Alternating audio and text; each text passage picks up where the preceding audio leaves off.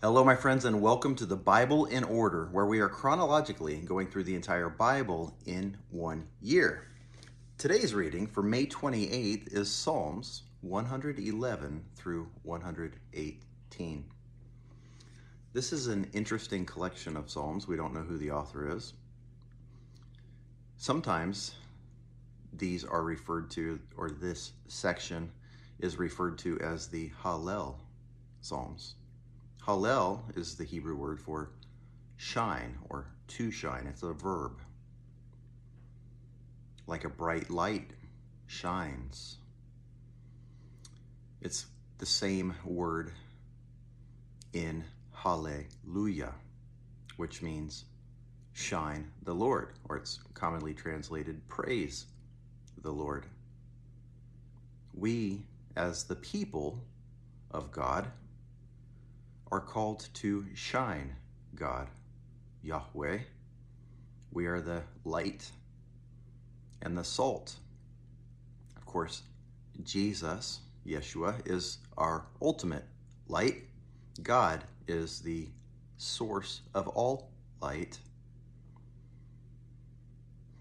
And these Psalms shine Him. They shine the spotlight on Him.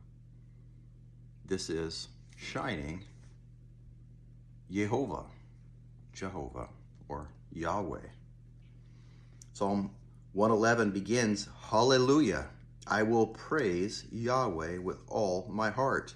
In the assembly of the upright and in the congregation, Yahweh's works are great.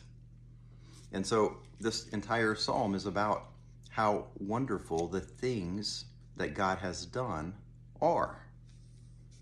It's a great reminder, and its capstone, the last word, is also Hallelujah, shine Yahweh.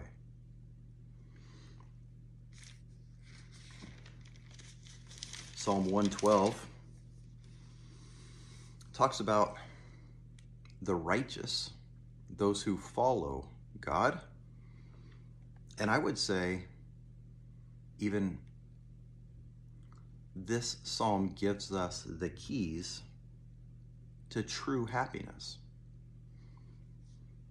Hallelujah, it begins. Blessed or happy is the person who fears Yahweh, taking great delight in his commands. Again, it's not a fear as in I'm afraid of him, like he's a monster. It's a holy reverence, understanding that his ways are above ours, that he is the ultimate power. He is the creator, the sustainer of all things. And without him, there is no hope. It's his way or the highway. And the word happy there, or traditionally translated as blessed, is the Hebrew word ashar, or asher. And ashar, or asher, means literally to go on, to go forward, to advance. And so true happiness, true success in this life is to know God and to follow these decrees, really, that are given in Psalm 112. The one who fears God, who loves God, who worships God, who shines God to his neighbors, is the one who will go on, who will advance. And really, isn't that what makes all of us happy? Not necessarily career advancement or wealth accumulation, but just to grow. And it's this interesting dichotomy because growth is hard. A lot of times it's painful. It requires sacrifice, like the cross on which our Savior died. And he said, anyone who wants to come after me must take up his cross and follow me daily. So to be successful, to go on and to advance in the kingdom of God, is to daily pick up our own cross, to crucify our own flesh, to not do as the world does, but to seek to honor God in all that one does. Psalm 113 again begins, Hallelujah, and it focuses on the mercy of God, how he doesn't treat us the way we deserve. He doesn't give us the wrath we deserve. Psalm 114 celebrates how God delivers his people. And it's interesting when you think about Egypt, Israel being delivered out of Egypt, and how that was a literal historical fact that happened.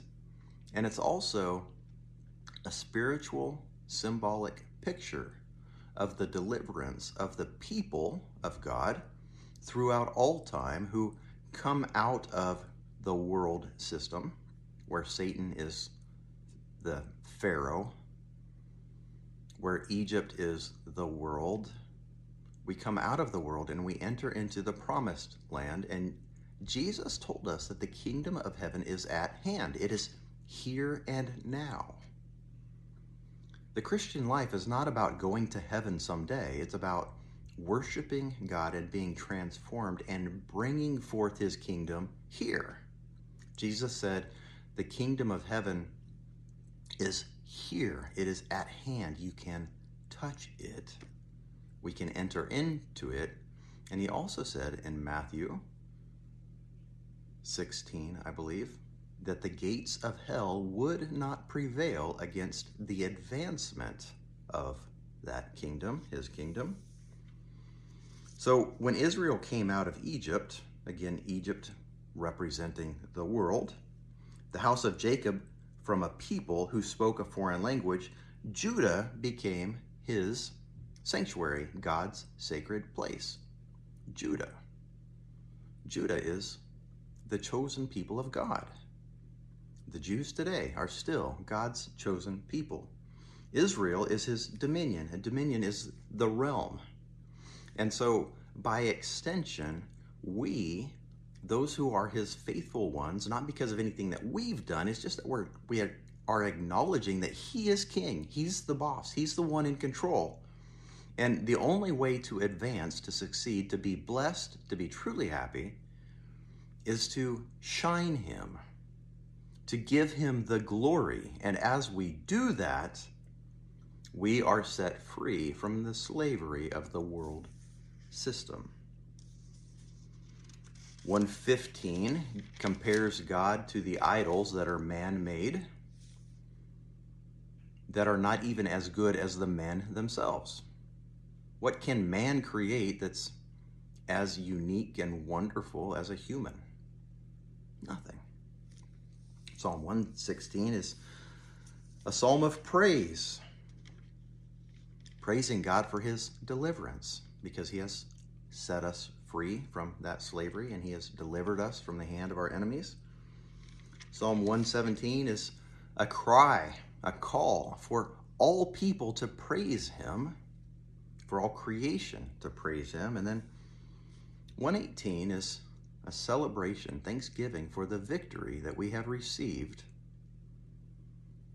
Again, this was literal for the Jewish people roughly 3,000 years ago, or whenever this specific psalm was written. But it's also literal for us in the spirit realm, for sure, as well as the physical, because God is faithful and he blesses us in both. But the spiritual comes first, and then it is manifested in the physical. Psalm 118, give thanks to Yahweh, for he is good. His faithful love endures forever.